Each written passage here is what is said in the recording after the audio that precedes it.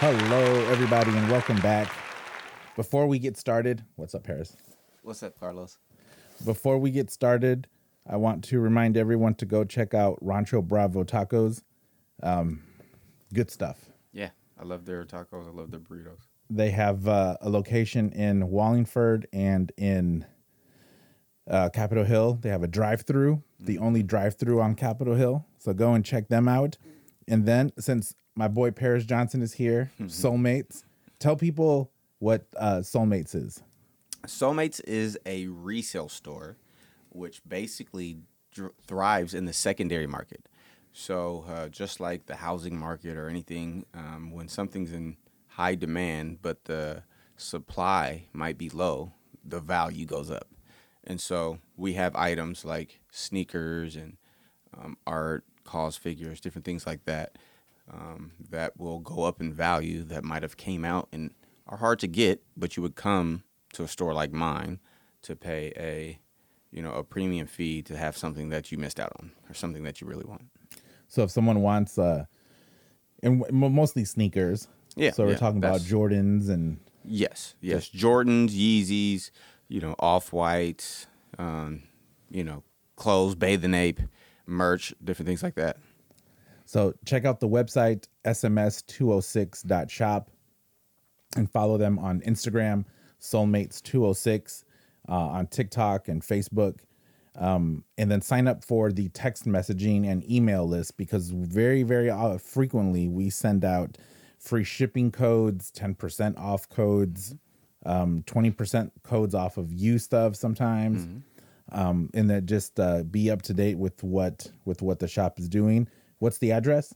1422 Harvard Ave, Seattle, Washington, 98122. So definitely check them out. I talk about my sneakers all the time, and I tell people to go to Soulmates. So Paris, it's 2023. It's another year. I've already had 3 shows, and each one I've said it's 2023, another time to disappoint oneself in not accomplishing what they set out to accomplish at the beginning. Another I am setting myself up for failure. Another time to disappoint. Do you ever write down stuff that you want to accomplish in a year? Yes, we, my wife and I like to write down our goals. We don't always put time frames on them, but sometimes we do. Some of them have imminent time frames. Yes. And and how often do these get completed? Yeah, that's a good question. It depends on what we're talking about. So a lot of stuff that we desire or that we want are more tangible things that we want to achieve, like buying a home. Buying a home was very important for us, and we actually have it. But then there's things that might be non-tangible, like something that might be more so self-evaluating or something that you want to achieve. Right? Got it. And that might not come to pass. Well, for 2023, I wrote down that I want to drink less. So I'm going to start it off by getting some ice.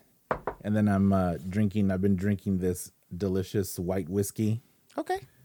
This white whiskey from Adrift. They're a distillery in, their tasting room is in Ocean Shores. Oh, nice. That's pretty local, Pacific Northwest. It's really, I'm not really a whiskey guy, but it's white. It's white. Yeah. So I don't know. Actually, I don't even know what that means. Other than color, I don't know what. Let's see. Whiskey. Uses typically for me, back when I did used to drink, clear was always more friendly. Typically, except when it gets to except when it gets to like tequila.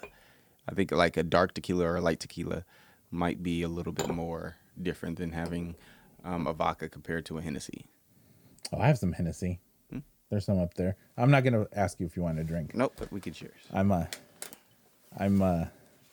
not a pusher of booze unless the person already drinks. Yes. Then it's the case. Then they will. Yeah.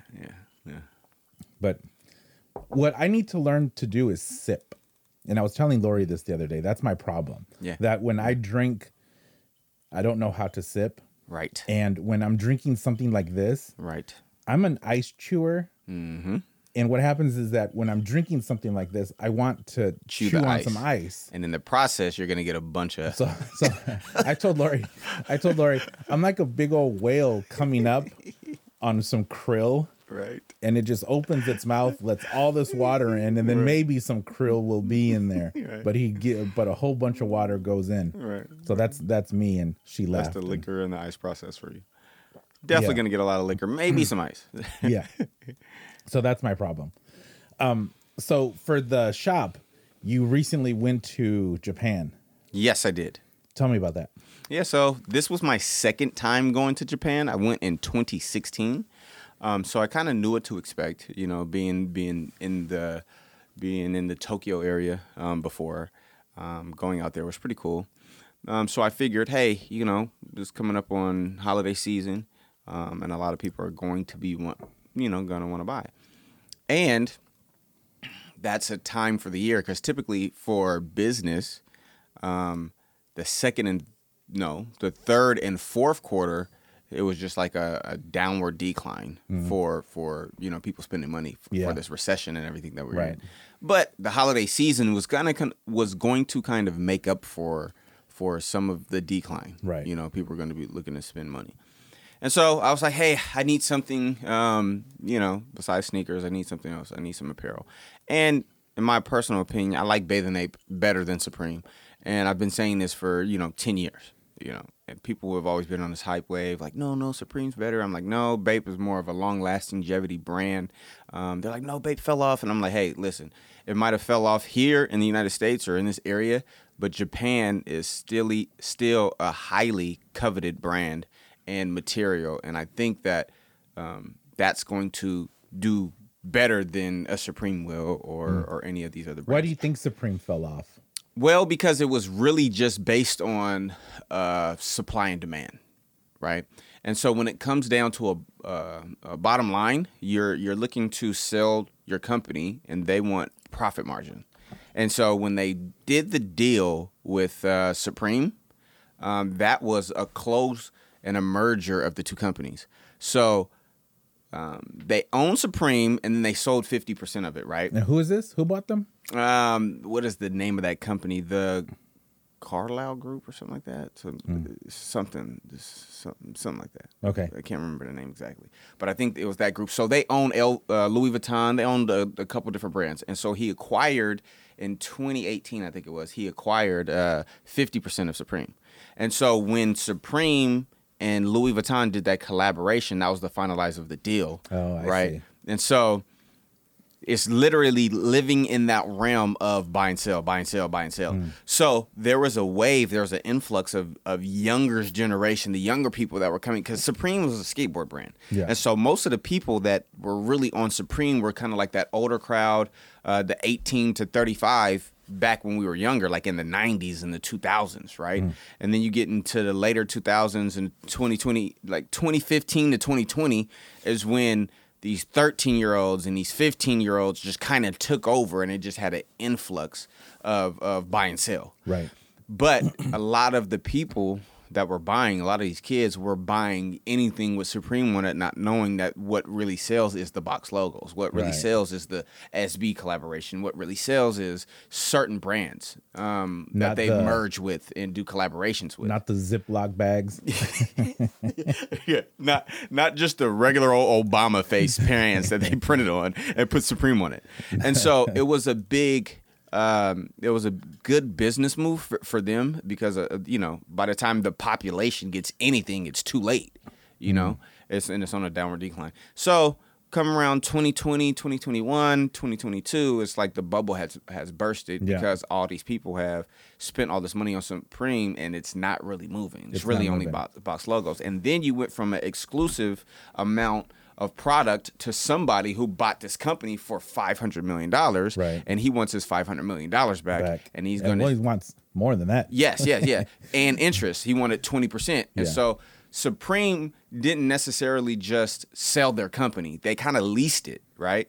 And so to get like the maximum value, they originally sold half of their company, and then they put in the contract where after they made that person a certain amount of money, they had the right to buy it back. But then instead of them purchasing it back themselves, then they would go lease it to somebody else with that same type of contract for a bigger figure, right? And they rolled the elevator all the way up until recently it sold to the same people that own, what is that, like the Northwest or the North Face, I think Timberland and something else. Oh. So right? So he bought it, I think, for, was it $1 billion, if I'm not mistaken? I don't know. Yeah, it was like $1 billion or $2 something, whatever it was. And so they end up selling the company to him and getting their max value, right? And so at that time, he just, it now is widely available. Box logos used to come out and instantly sell for $1,000. Now they're coming out for what, $150 and they're selling for $200. Yeah, you know what I'm saying? Because he wants his money. Get your money. It's like Disney buying Star Wars. Oh yeah. Where they bought Star Wars, and of course they're gonna want to, cash in on it. So now you have all of this Star Wars product, but the core fan doesn't like any of it. It's all whack. It's disappointed because you guys are in it for the dollar. You guys aren't in it to tell a story. No, you aren't in it for any of those other reasons. And what's crazy is the value that people put on something, right, can make something more desirable or less desirable than the actually price tag that it originally sold for. Yeah. So if you take like a box logo that had a specific color and a specific stitching, right, and it came out and it sold for $158 and it goes all the way up to $1,000, that's now highly valued. And then you have something like Louis Vuitton where everything sells for $1,000 or more, all the purses, right? And then eventually, on the secondary market, they're going for $500. They're going for $700. They're going down in value. It goes down. You know what I'm saying? So knowing that, hey, I want to connect with my people that are buying this and really, really tell that story, to have an emotional connection with the person that's buying it, is more valuable than the price tag. I was having a conversation while we were in Mexico. I was having a conversation with our friends, and this particular husband and wife, they're old. They're a little bit older. They're in their early 70s, but the lady's very formal. Like she likes good stuff. Right. She likes she has very expensive tastes, and I was talking about sneakers and how I work with and I work with you at the shop, and then she's like, "Why would someone pay that much for sneakers?"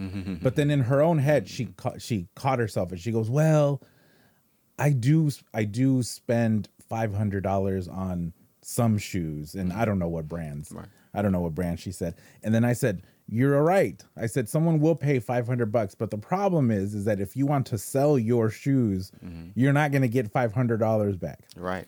I said, the strange thing, and to them it's strange. The strange thing is that my sneakers, I can buy them, and for the most part, if I select wisely, I'll be able to at least recoup what I paid for them. Or if lightning strikes, you can actually make some money. Right. And then she's like, "I just don't understand." Right. But it was just, you said this so many times that it's just what people value. Exactly. It really comes down to value because, typically we get, and I thank God my mom was more understanding when it came to this, because I desired, the Jordans. I desired certain things. I didn't want to go to school because I wasn't, I didn't have the shoes, or I didn't have this, or I didn't have that. And my mom couldn't afford it. So she was like, "Hey, you get good grades, you could go get a job. You could go." How old are you? I'm 39. I was born in 1983. 1980.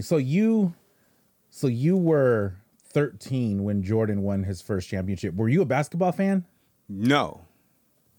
I wasn't even a basketball fan. I was a Michael Jordan fan. So it's like he flew in the air. He paused time. It's like I wasn't a pop fan. I loved Michael Jordan. You know what I'm saying? Or Michael Jackson. I wasn't a tennis fan. I loved Serena Williams. I wasn't a golf fan. I loved Tiger Woods. Yeah. And so my connection was to the people. Like I've never been I'm not a Seahawks fan. Like I'm not a core Seahawks fan. Yeah. I'm for the people that play for the Seahawks. You know what I'm saying? But see, but then how do you? But see that this is that is why I don't follow college sports, because all of the players change every year. They go from one school to another, and there's so many conferences and there's so many schools, and it's just too much. Right. I don't want to keep track of all of that. Right.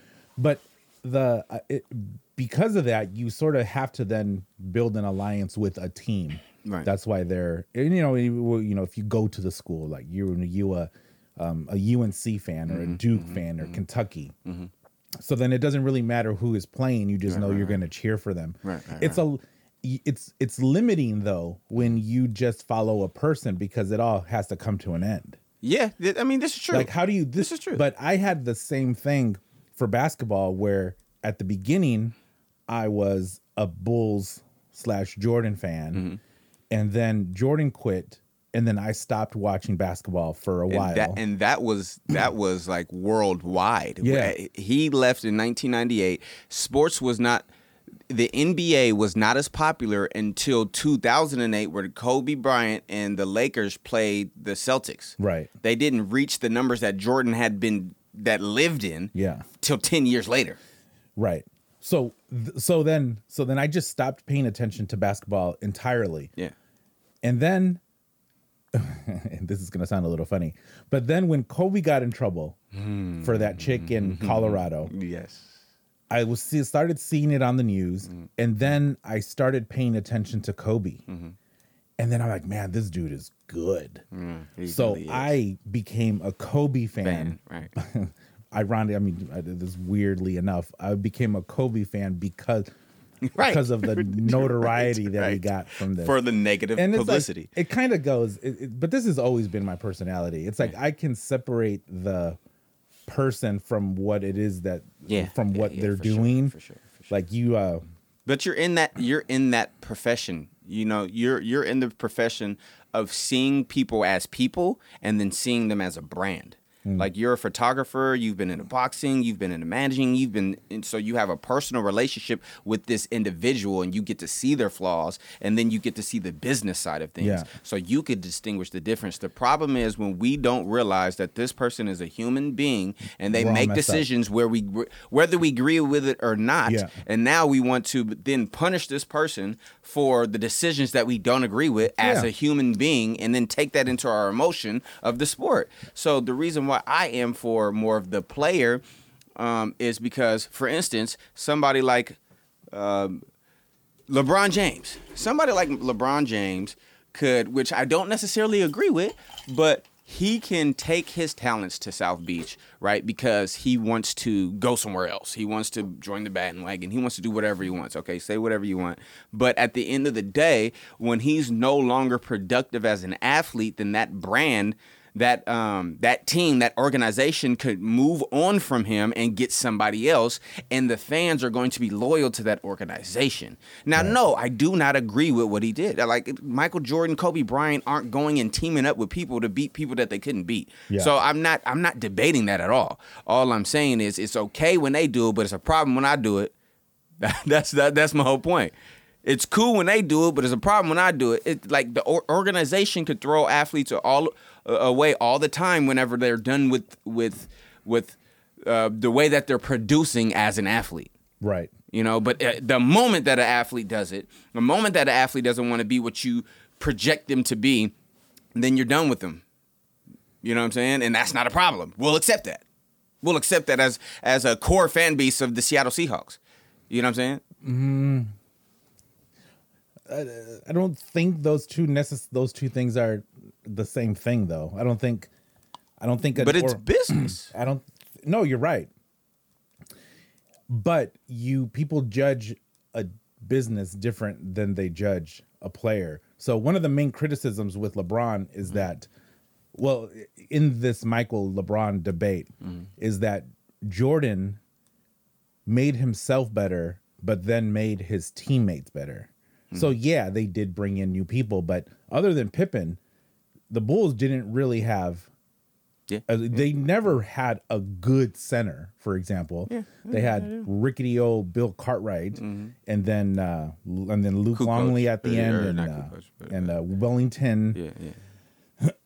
and they just had good supporting players. But Jordan was such a strong, dominating personality influence for the team that he said, I mean, in the video, in interviews, he said, if you are not going to put in the same amount of effort that I am, I don't want you. Right. And then So he had these things, so he could bring that out of people. Right. And LeBron just took the easy road and said, you know what, I'm going to go to a new team, and then part of the condition of me going to this new team is that then they sign, 2 or 3 exceptional players, and then we're going to have this little mini dream team. And it's like, But here's the thing. I'm not debating his general manager status. Like, trash. He wants to be the general manager, and he wants to be the player. Yeah. He wants to be the dictator. He wants to be the best person on the court. He wants all eyes on me. He's totally different than Michael Jordan. Not debating that at all.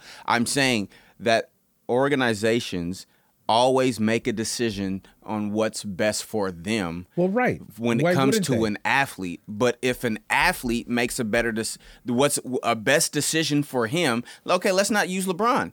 Let's use somebody else. Who can we use that made a decision that was best for them to go somewhere else or to retire? You know what I'm saying? But that happens. Yeah, that happens all the time, though. Yes, but how is that player treated by the fan base that agrees with the team? Depends. Most So of the time, it's not good for them. It depends, because it depends on how they produce. It depends on how they produce at that other team. I mean, Russell Wilson is a great example for this, where I mean, we've had plenty of debates about this, but I'm not a football analytic guy. I don't really know the game of football very, very well. Sometimes when they do flags and they're like, oh, he's in the neutral zone, I was like, what the heck is the neutral zone? Right. And then I have to go to Wikipedia, and it's like, what is? Yeah, and it's like, I don't know. Or like these plays where the quarterback has to, he can't. He has to throw the ball out, but within a certain range of another player. You can't just throw and it it's and like, nobody there's be just there. so many rules. It's like I don't understand any of them. But my buddy who does, like, he plays fantasy and he's super knowledgeable. We were having a conversation about it, and he just goes, Pete Carroll really didn't like Russell Wilson because he wasn't completely bought into Pete Carroll's offense or strategies, of his philosophy on how to play. Okay. So that's why they were okay with letting him go, because he was getting older, Right. and his numbers were dropping, and they were paying him a whole ton of money. Yeah, for sure. So boom, he goes, gets a whole ton more money, and then is just a total dud, right? So that's kind of like, that's an example right there. Right. But then What about Marshawn Lynch? Marshawn Lynch gave them everything. They won the Super Bowl because of Marshawn Lynch. He carried the team on his back. Yeah. He's the reason why okay, granted, yes, they had the Legion of Boom. Yes, and that is really what won championships, is defense. Yeah. But when it came down to the running game, Marshawn Lynch was a beast. When it came down to MVP, they gave it to of the league, they gave it to, what's his name, the running back, and Peterson, what's his name? And Adrian Peterson. Adrian Peterson. They gave it to him. Marshawn Lynch had a little less yards that year, but he actually had 2 more touchdowns, and he had more stats that was better than him, but they gave it to the other person. Why? Mostly because of personality, because he wouldn't speak, he wouldn't talk how they wanted to, and so that was a problem. Okay, if you look at the Super Bowl. I don't think they considered it a problem. That is a part of the problem. They did. Why do you think Kawhi they wouldn't Leonard. give him the ball when it came down to it, right? And they were like, they were going to hand the ball over to Marshawn Lynch and he was going to run it in. They called a timeout. Now, this is my theory. They called a timeout and they did not want him to have the ball. Why? Because they do not want him to be the face of the NFL because he won't talk. Yeah. They don't. He's not who we want him. Theory. Hey, listen. That doesn't I'm make just standing sense. on. If you just made an argument a few minutes ago saying that organizations are going to make decisions on player personnel based off of how well they will The do. NFL is an organization. Well, right. So that does not make any sense to then say it does not make any sense for the Seahawks to have the potential to win a Super Bowl on this one play and to say, you know what, we could potentially win the game with this one touchdown, but nope.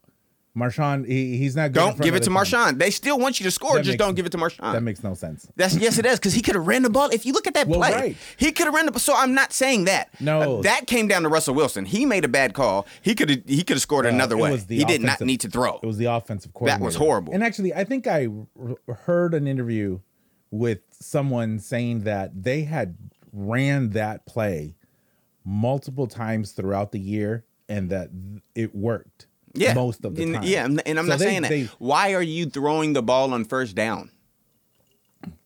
Well, I mean, I don't know. That makes no sense. I will sort of push back with the idea that the Seahawks chose to not win a Super Bowl. The organization, listen to me. The organization Marshawn of the NFL made a call and they did not. That played a part. I'm not saying that's the only reason. Yeah. What I'm saying is that affected who they want to be. Do you really want this guy with dreads that won't talk how you want, that won't answer questions, that won't do certain things to be the face of the NFL, or do you want to find another way? You find another way. Don't give him the ball. I have major problems with this rationale because this argument has tried to have been made for decades. Okay, but what did they say about talk to the players? What did they say about Allen Iverson? The players said that decision, when they made that call, literally, the Legion of Boom sat down in an interview and they said what made the decision. They said when they made the decision not to give the ball to Marshawn Lynch, that broke our locker room, and from there we were different. That tore a dynasty apart. So we're talking about the players and the behind-the-scenes experience of the players. So then why wasn't there more pushback on Russell Wilson? So you're saying that they were all complicit. See, that's too. No. Too conspiratory. Hey, I'm talking about the players. Next thing you're gonna tell me that you don't think the Earth is round. What? Yo, you and your curvatures. Why do you always take the long way around everything? Next thing you're gonna tell me is that we never landed a man on the moon. Bro, what is this? Like, I'm going off of the players speaking on what happened behind the scenes in the courtroom. I'm not, or in the courtroom, on behind the scenes in actual real time. I'm not just saying, oh, this is my theory that I'm coming up with. I'm saying based on what they said, this is my theory, and this is how I come to this conclusion. For multiple reasons. Well, yeah. I mean, the whole coaching Richard staff, Sherman. The whole super vocal about this whole process. How many jokes have there been about the coaching staff? Richard Sherman was probably the most vocal about how the locker room got broken apart, and it been. So why weren't they mad at Russell? He's the one who they were super. Listen, everybody lost faith in Russell Wilson. Yeah, because at the end of the day, they said for another 5 years. Yeah, but they had to make a decision. He gave people ultimatums: choose me or them. Okay, who was sleeping with his wife? The wide receiver. No, before the reason why he got a divorce. What's the wide receiver? Golden Tate. Yes, he was married, and Golden Tate was sleeping with his wife, and so there was a divide. There was a division in the court. Yes. Okay. What? This is facts. He got a divorce because of this. Okay. Golden Tate was sleeping with his wife, and they made him choose. It's me or him, and they traded him to Detroit. They Kate Russell Wilson. He divorced her and then moved on. And then he was going around to the players and saying, "You knew about this, huh? You knew about this, right?" And then it became like, "Bro, get out of my shut up." You know what I'm saying? So there was many different things that people was like, "Yeah, I'm not rocking with Russell Wilson." Richard Sherman said that I don't care if they say make the call about don't give him the ball. Give him the ball anyway. Well, right. That's what I'm saying. Because the players who play with you we are the ones that matter. You're choosing to side with an organization that at the end of the day is going to throw you away when you're no longer producing what they want. But when you make a decision for your best interest on the field or off the field, they are, and it affects what? You going to another team, or it affects however, then what? Players, not players, but fans will turn on you and they'll ride with the Seahawks. I don't know. I don't think I agree, because when you're in a team and then you practice, you spend all this time working on plays, you spend all this time working on strategy, to then have someone on the team say, you know what? All of these, how many people are on the coaching staff? Head coach, offensive coordinator, defensive coordinator, whatever, all of these. You know, to then have one rogue person say, you know what, even though all of these individuals have spent countless hours and we've gone through this however many times, I'm going to make a better decision right now, and I'm going to deviate from that. You don't want that person on your team. If let's say when Soulmates becomes an empire, and there are locations and you have to deal with district managers, if you have meetings with these people, let's say there's 4 district managers, you have a plan, you work on a plan, you say, all right, your market is X, Y, and Z, your strengths are X, Y, and Z, we have to do this, and you go through that to each of them. But then one of these district managers says, you know what, nah, I'm gonna do something completely different because I don't agree with it, even after you have gone through this whole exercise. You don't want that person on your team. Yeah, that you have a point there. So here's the thing. If I have experienced that to a degree, right, where somebody might not, it's only a problem when a person doesn't express their motives as if you don't have a problem with working with them until they get to the point where they want to move on and do their own thing.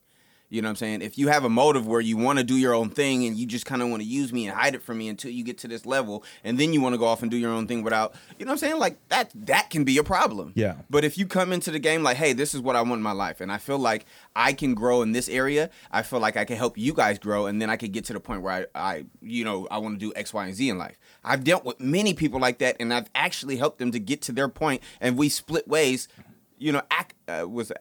Amicably. Yeah, amicably. Well, right. I can't say that word. But still, in terms of sports and playing, that person who is then going to take it on himself to do something different, especially in a game like football.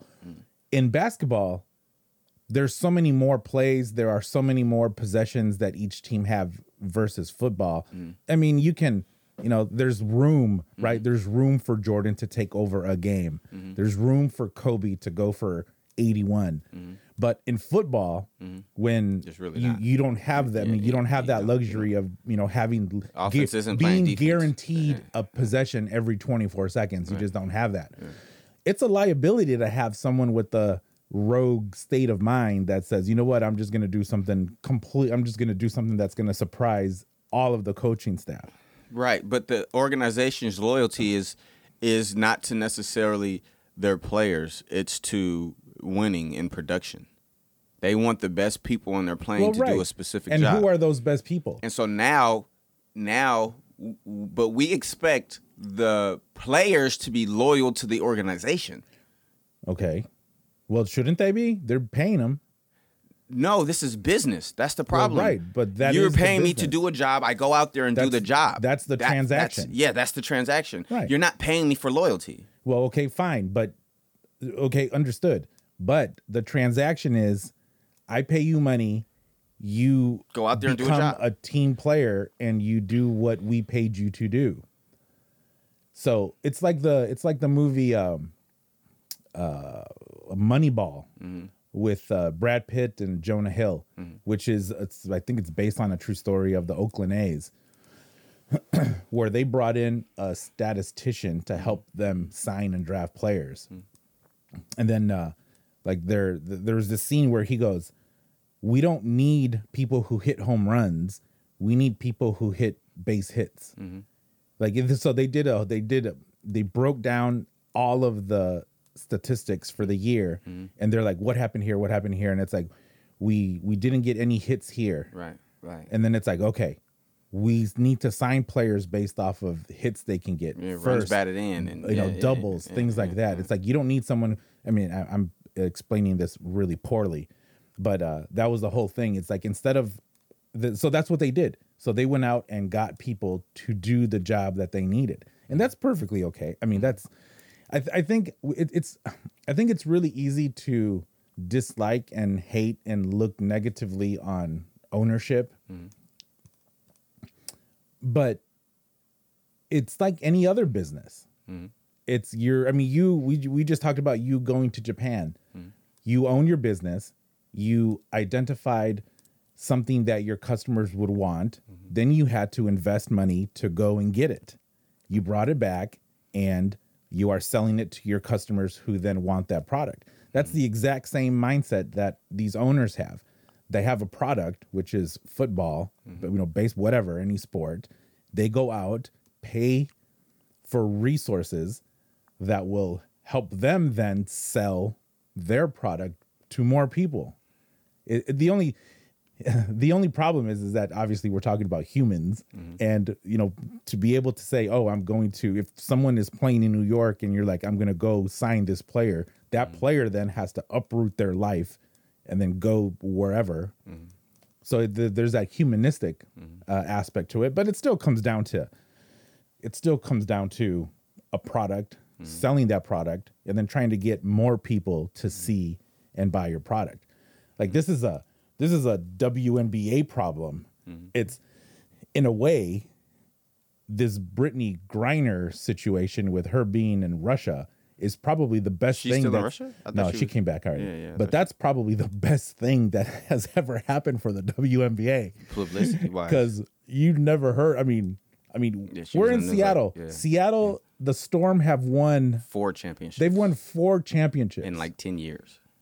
For sure. If I walk down the street, shout out if I walk down the street with a microphone and ask people how many championships have the Storm won, I will guess that 10% aren't going to know who the Storm are, and then I'm going to guess that 60% aren't going to know how many, and then maybe 30% will know that it's 4. It's so little, but it's like.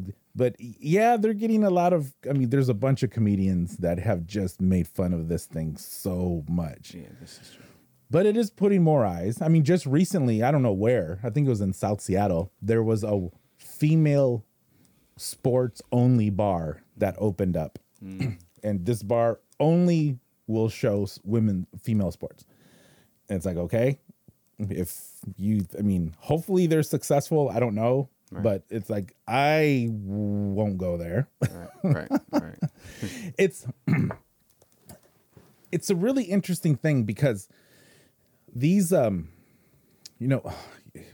sure you've had these conversations with women, and I don't want to turn this into like a negative thing on women, but it's kind of true. It's still true though. Is the women don't support women's sports.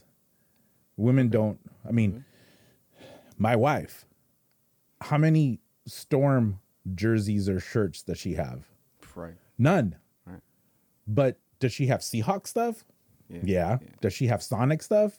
Yeah. Right. It's like, so she'll, she has put money to that. Right. And I won't even ask about your wife. Is your wife into sports? She's into sports, But does she put money on? No, we're not like. Nah. Well,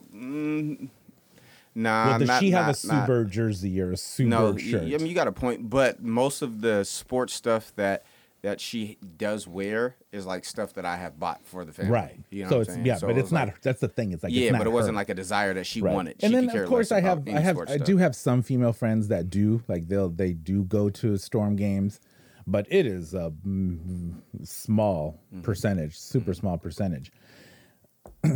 And this is like the super funny thing.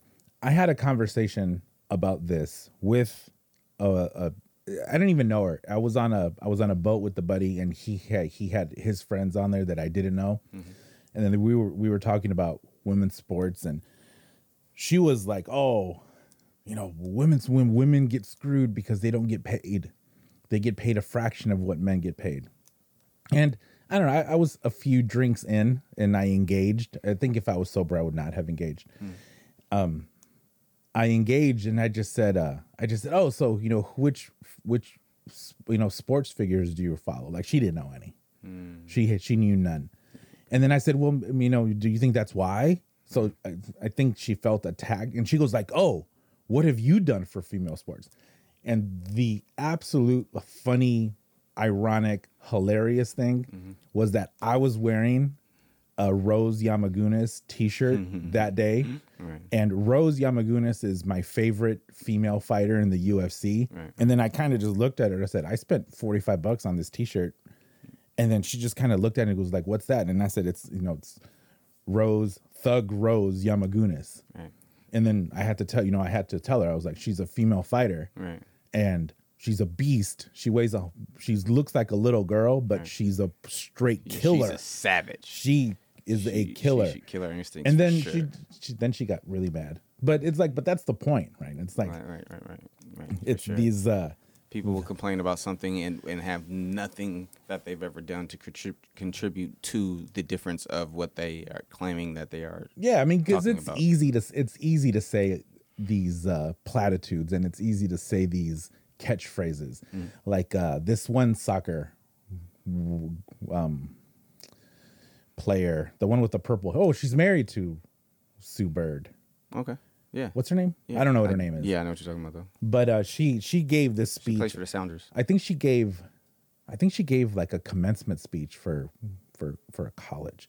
But she said that she does the same job that male soccer players do, but she's won 2 gold medals and all of these championships, and then she was saying I'm disrespected and I'm not paid. But I mean, it's sort of the same thing.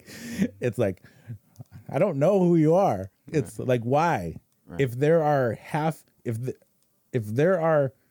let's just say that there's half in the world, are there more women than men in the world? Yes, for sure.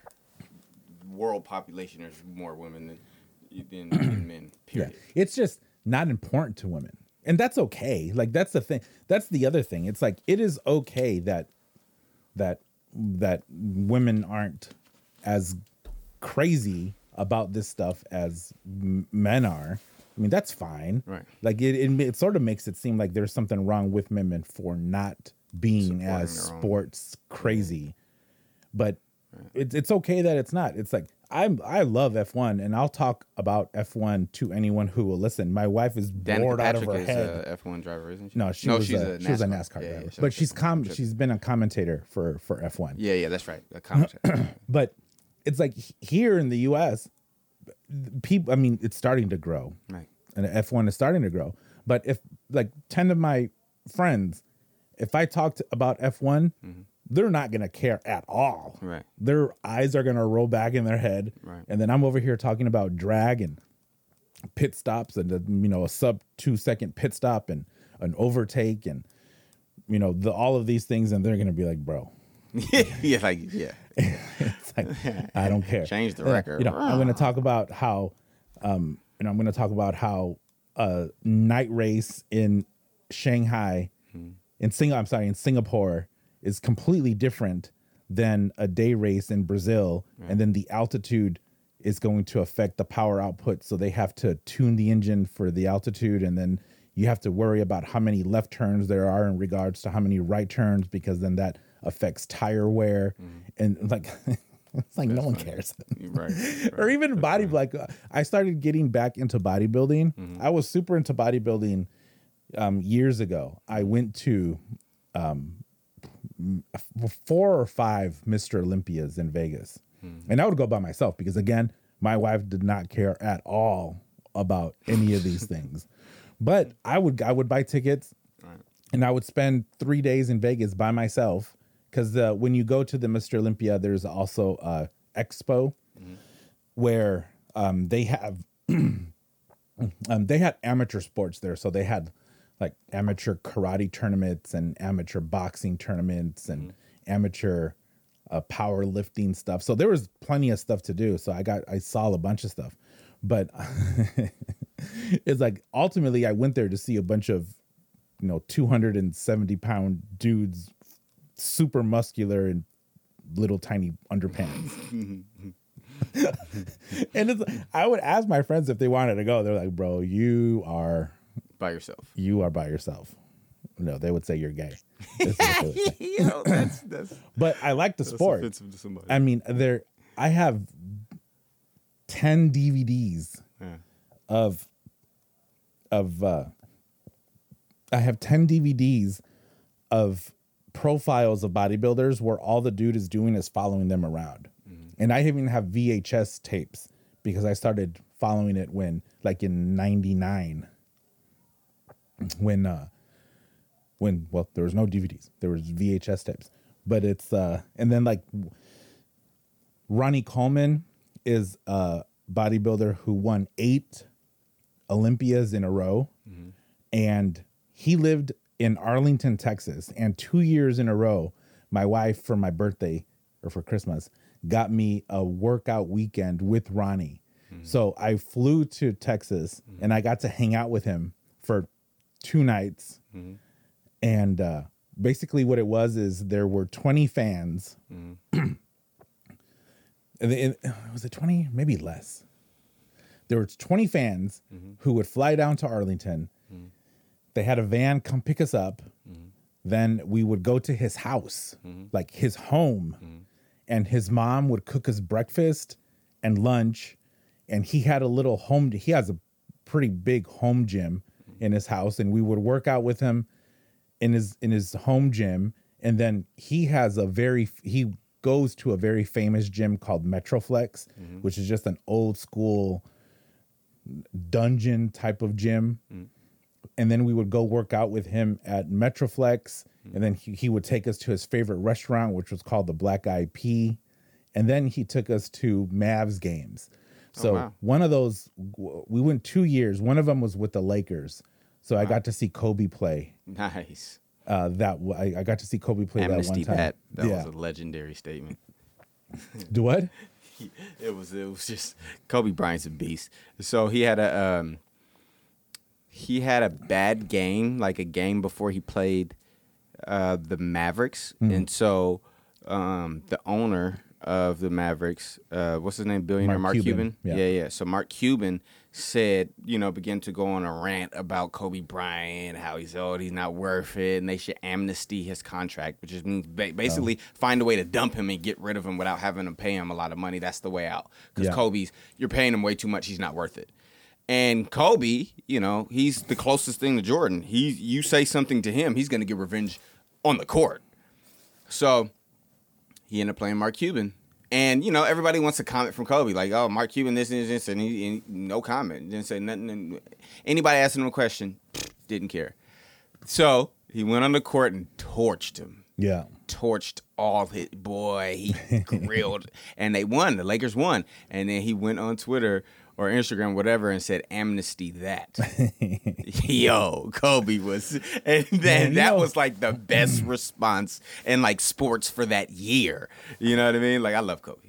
LeBron's not better than Kobe. It's kind of where I was deviating a little bit, but I saw Jordan play twice. I saw him play once at Chicago Stadium, once in the United Center.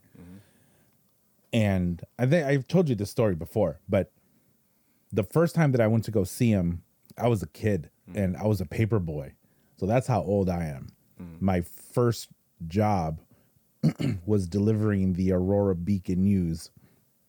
And on weekdays, they would deliver to my home, I think 100 papers. I think I had 100 paper route. 100 papers. I would roll them up, put the rubber band on them, put them in my bag. And I didn't ride a bike. I walked.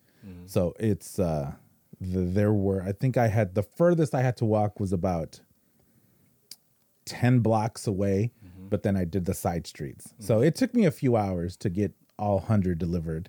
And they had a promotion where if you signed up 12 new accounts, they would give you one standing room only ticket to a Bulls game. And I was motivated. I was like, I want to go because my parents wouldn't have never taken me. Right. It's like I would in Illinois. I mean, you were from I would have never. If I had told my dad I wanted to go see he would have just never. My parent, they just did not have that type of parent. But I knew that I wanted to go. But then I also knew that I needed to get 2 tickets because I would have to have someone to take me. So I busted my butt and signed on 24 new customers in that time. So I got 2 tickets. And then I ended up asking the church that we used to go to, his son, the pastor's son, I think he was 21 maybe at the time. I was like, Louis, I got a ticket to the Bulls game. Do you want to go? And of course he's like, yeah. Right. And then I said, great. And then I told my mom, I was like, I got these tickets. Louis said he'll take me, and we'll be all right. And then she's like, okay, you can go, because they trusted me with Louis. But I got to go see Jordan play the New Jersey Nets at the Chicago Stadium, standing room only. They don't even sell standing room only tickets to anything anymore. Yeah, that was and Chicago Stadium is old. Mm-hmm. That's an old stadium. Mm-hmm. But then I got to so I got to see Drazen Petrovic play, and I believe that following summer is when Drazen Petrovic died in a car accident in Yugoslavia or whatever. But if you go and look at Drazen Petrovic, Vlade Divac, and Tony Kukoc, they were kind of all together because they were Yugoslavian and Croatian, and that was during a war that they had. And there's this whole, and Vlade Divac went on to go to the Lakers, and I think he won a championship or two with the Lakers. But and then I got to see Jordan again play at the United Center, and I don't remember, man, that one, that's what bothers me. It's like I don't remember who he played. But it kind of goes, what I want to say is, like, you don't know that you're experiencing these amazing things, and you don't super appreciate them at the time. Like, I got to see, I got to see Jordan play. That first time was amazing because it was the first time. But then, like, I don't have that many memories of watching Kobe play, and that really bothers me now, right? But I didn't. I did. I watched Kobe. It's. And at the time, you hated him. You didn't necessarily, everybody who was a Kobe fan genuinely at their core, if they're not from LA, they really hate Kobe, but they love him because of, it's just like, it's like Kobe, when they beat, like when the Chicago Bulls beat the Seattle Supersonics, it was like I loved Michael Jordan and I hated him. You know what I'm saying? Because he beat us to 6 games in Seattle. You know what I'm saying? And he had the Concords on his feet, like the greatest Jordan. Oh, I'm missing You know those. what I'm saying? In their opinion of all time, my opinion is the Jordan 4s. We have to do the Jordan 4 is the best. We have it's not the 11s. We need to be done in a little bit because there's the sneaker deal that we have to do. Yeah, for sure. I owe you a shoe. But again, that was like very important for Tinker Hatfield. Like the Jordan 11 was iconic. For us, it was like he revealed that he came back for the first time. You know what I'm saying? He had came back and won championships, and he came back in the Jordan 11s.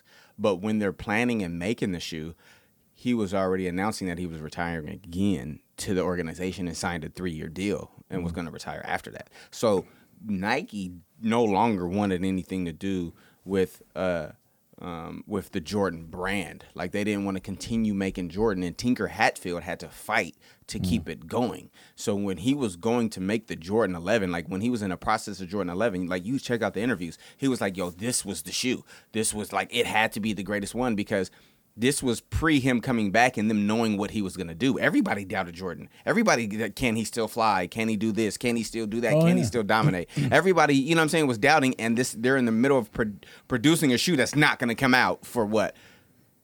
You know what I'm saying? Like, at the time, the shoe's not going to come out. And so Tinker Hatfield had to defy odds and make the Jordan 11 the most coveted Jordan of all time. You know what I'm saying? And he did that. Like, the Jordan 11 is the most popular. It's not the best, in my opinion. The Jordan 4 is the best.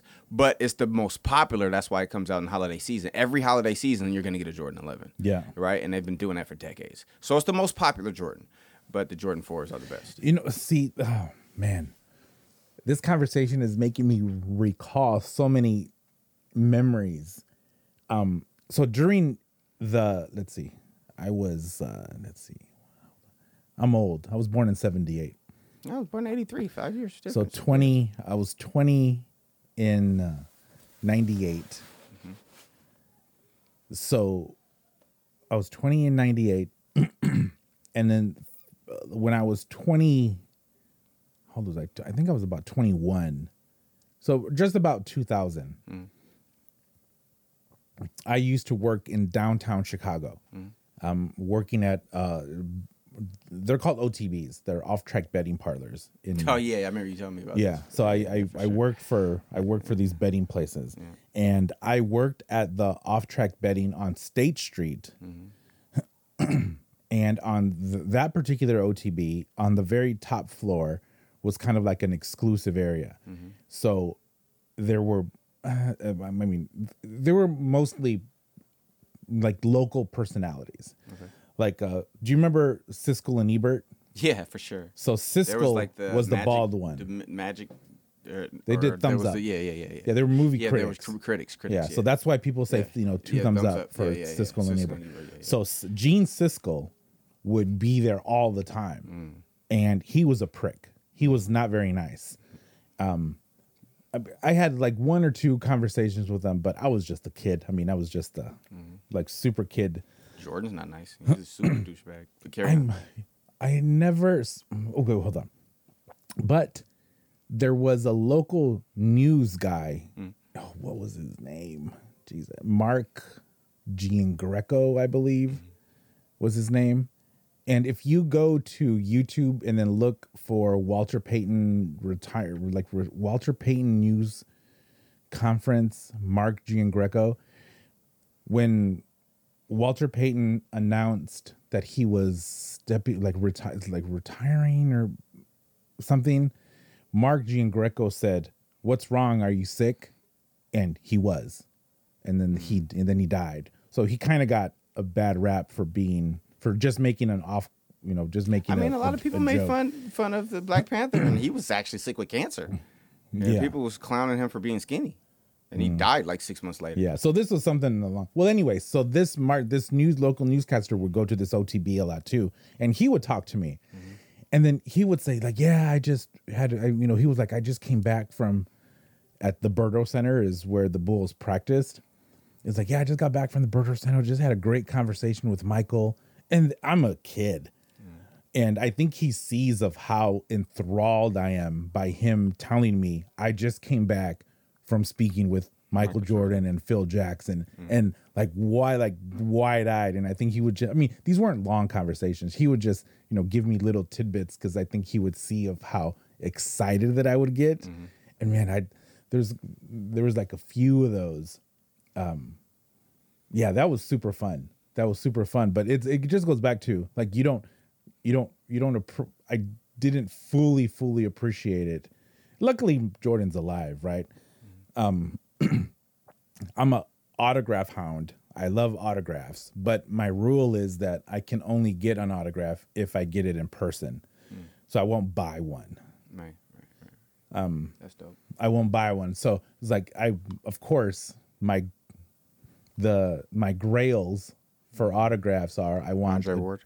Oh no, the ones that you possess. Well, no, the ones that I want. Right. Okay. Is I want a Jordan autograph, of course, but who doesn't? I want a Tiger autograph. Okay. And I want a Lance Armstrong nice autograph. That's a peculiar set of people. I think that if I go to Austin, I could probably run into him somewhere. Yeah. Because he's just a regular guy now. Everyone thinks, he got demonized just because he finally confessed to doping, but who cares?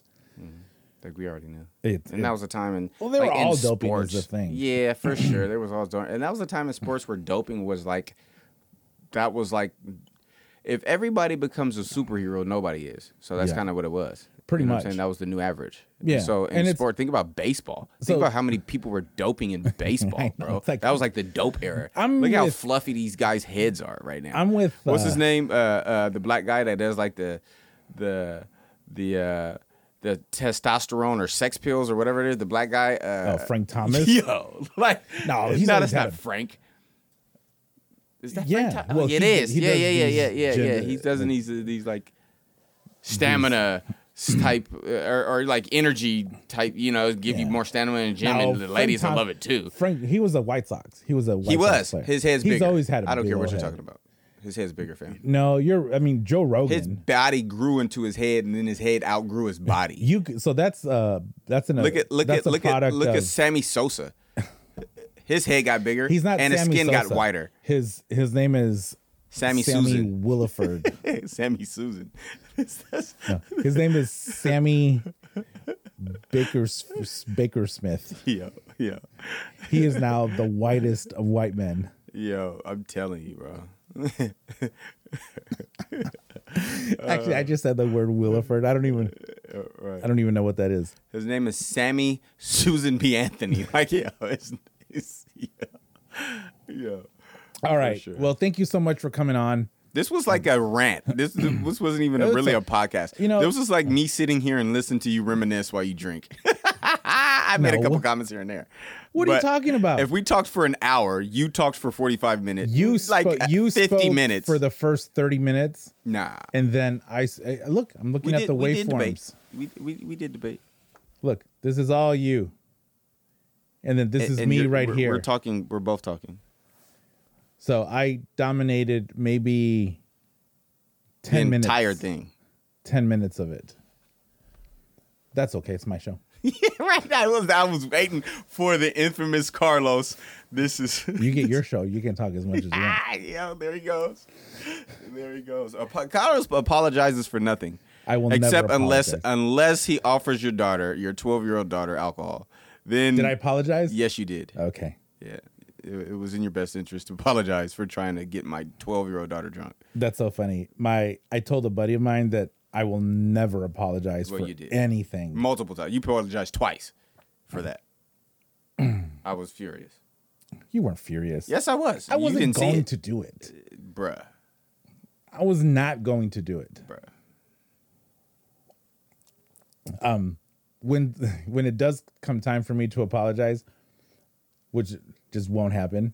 You already did it twice. I do the Conor McGregor apology. What's that? Which is so funny. Like he had, so I forget who, it must have been Aldo, but the pre-fight stuff, he was just going off. He goes off. Yeah, he goes off. He knows how to promote. And then after the fight, he won, and then he goes, I just want to take this time.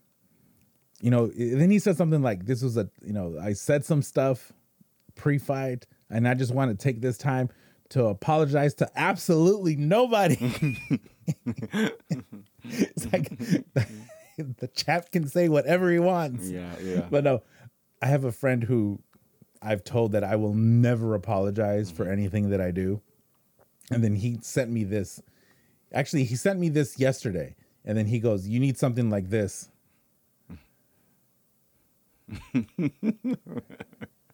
to send to people for my non-apologies. But the apologies are stupid because I won't mean them.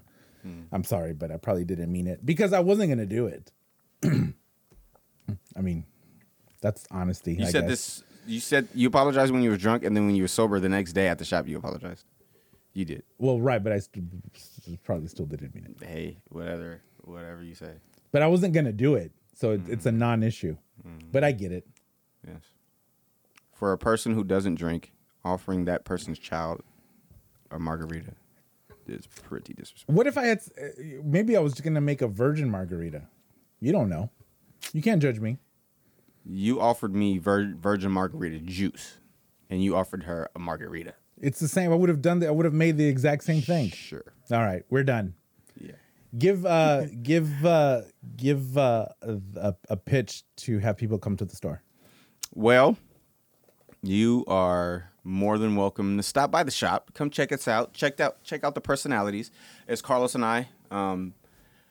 We are both there. We are, eager to meet the sneaker community. I think the sneaker community, people that are sneaker enthusiasts, have really lost the experience, the culture, because it's been more, they've turned digital, right? So it's easier to buy online. You're not really experiencing campouts. You're not really experiencing the people who buy the shoes. Back in the day, for me, what made a shoe is like knowing who you were dating at the time, knowing who was in line, man, who you got in a fight with, what album did you listen to when you bought your first car, you wore these shoes. Tevin Campbell. Yeah, this guy.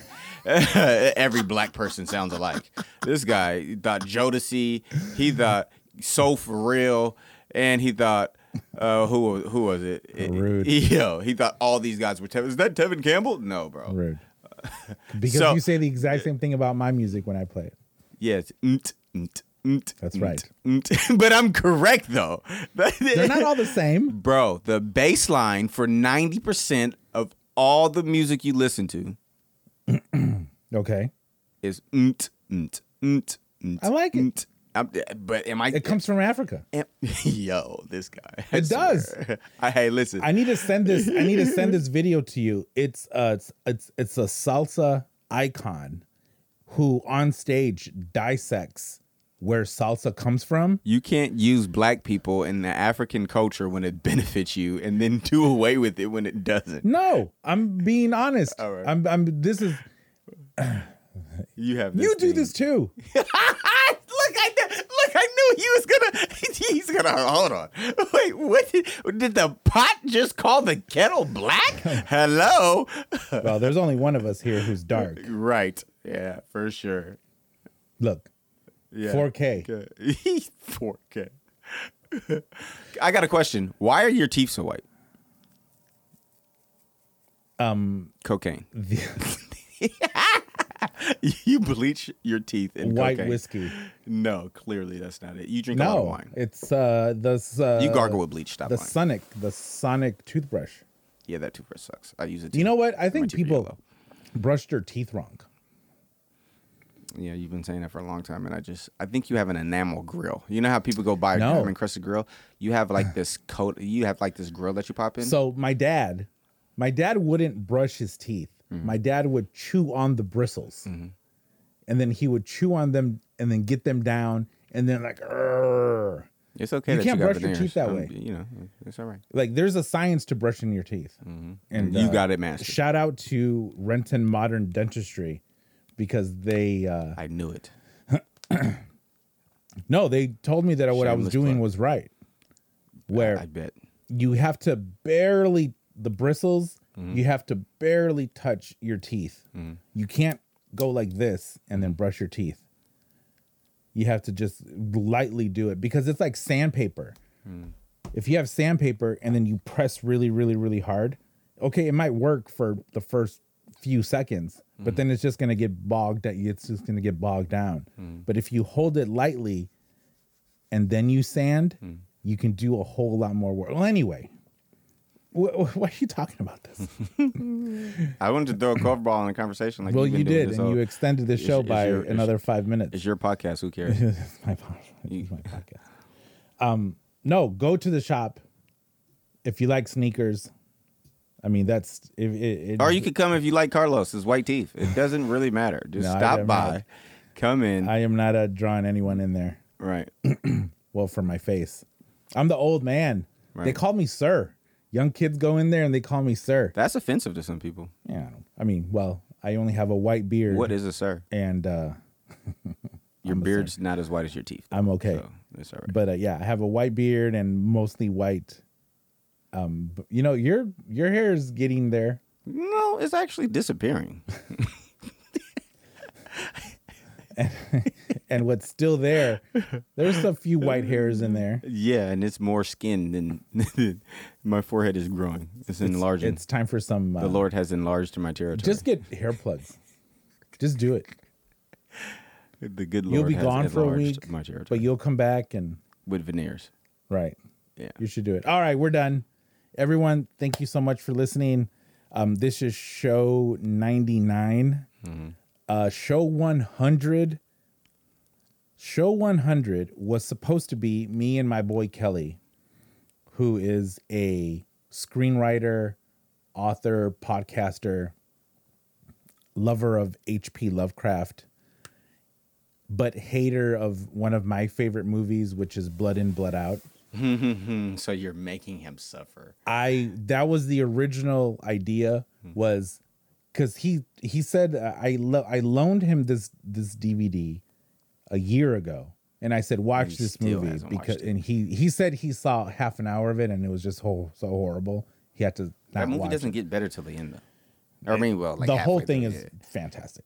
Yeah. I love the whole movie. The whole all right. movie is brilliant. Yeah. So that was Top the 10 origi- movies. Go. of all time. Yeah, for you. I had of all time. 5 off the top of the head. No researching. No, I wrote this down the other day. No, 5 top 10 movies. Well, Godfather. I knew you were gonna say Godfather. Which one? 1 or 2? Because 3's trash. 3's trash. It's not even a Godfather. It's not even a cut. It's not even an in-law. No, he recut it. It's trash. No, the recut? Bro, It was all right. Godfather 3 is not even an in-law. No, it's but just not even a father-in-law. Forget recut- Godfather. He recut it. Okay, whatever. Did you see the new one? Nope. Keep going. So Godfather, Goodfellas, What Godfather? 1. So 1. one's better than 2. No, I just would watch 1. Okay. Blood in, Blood out.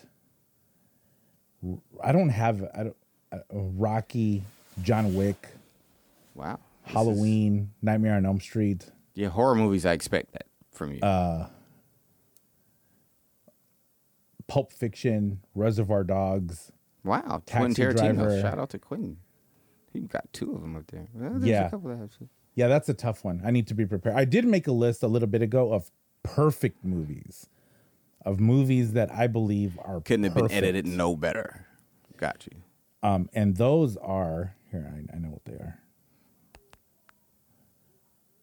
Oh, yeah. It was Back to the Future, Princess Bride. Perfect. Oh, I don't remember what they are. Wow, super whack. I had them written down. Crayon laundries. Well, anyway, no, we're done. We got to go. We got a sneaker deal to do. All right. All right, so subscribe to us on your... No, so instead of my boy Kelly, because he's being super whack, The big doucher. the biggest, he's dead to me. Instead of him, I'm trying to get my boy Extreme Jose, who is Oh, the boxer. who is a producer, who is he works for Evening Magazine. Yeah, for sure. How's he doing? He's doing good. Yeah. He's doing good. So I'm gonna try to get him to come and then do this 3-hour marathon watching movie, and it's gonna be so much fun. We're gonna eat. Getting and 3 drink. hours of his time, yo, that's gonna be an accomplishment of its own. It'll be. We'll do it. I'll entice him. So that's the. What are you That's, gonna buy him that's with? the goal. You gonna give him the secret to white veneers? Yeah. What you gonna do? Man, he's so interesting. Like he Yeah, worked he for is. MTV He is. Latin He's very America. interesting. He's very and cool. But getting his time, He's and, you know what? like, He's way yo, more interesting than my boy Kelly. He's way more interesting than we are. I mean, Kelly's just a old white dude. Wow. What was The disrespect is real. Shout out to Kelly. All right, we're done. All right, thank you, everyone. Adios. Bye.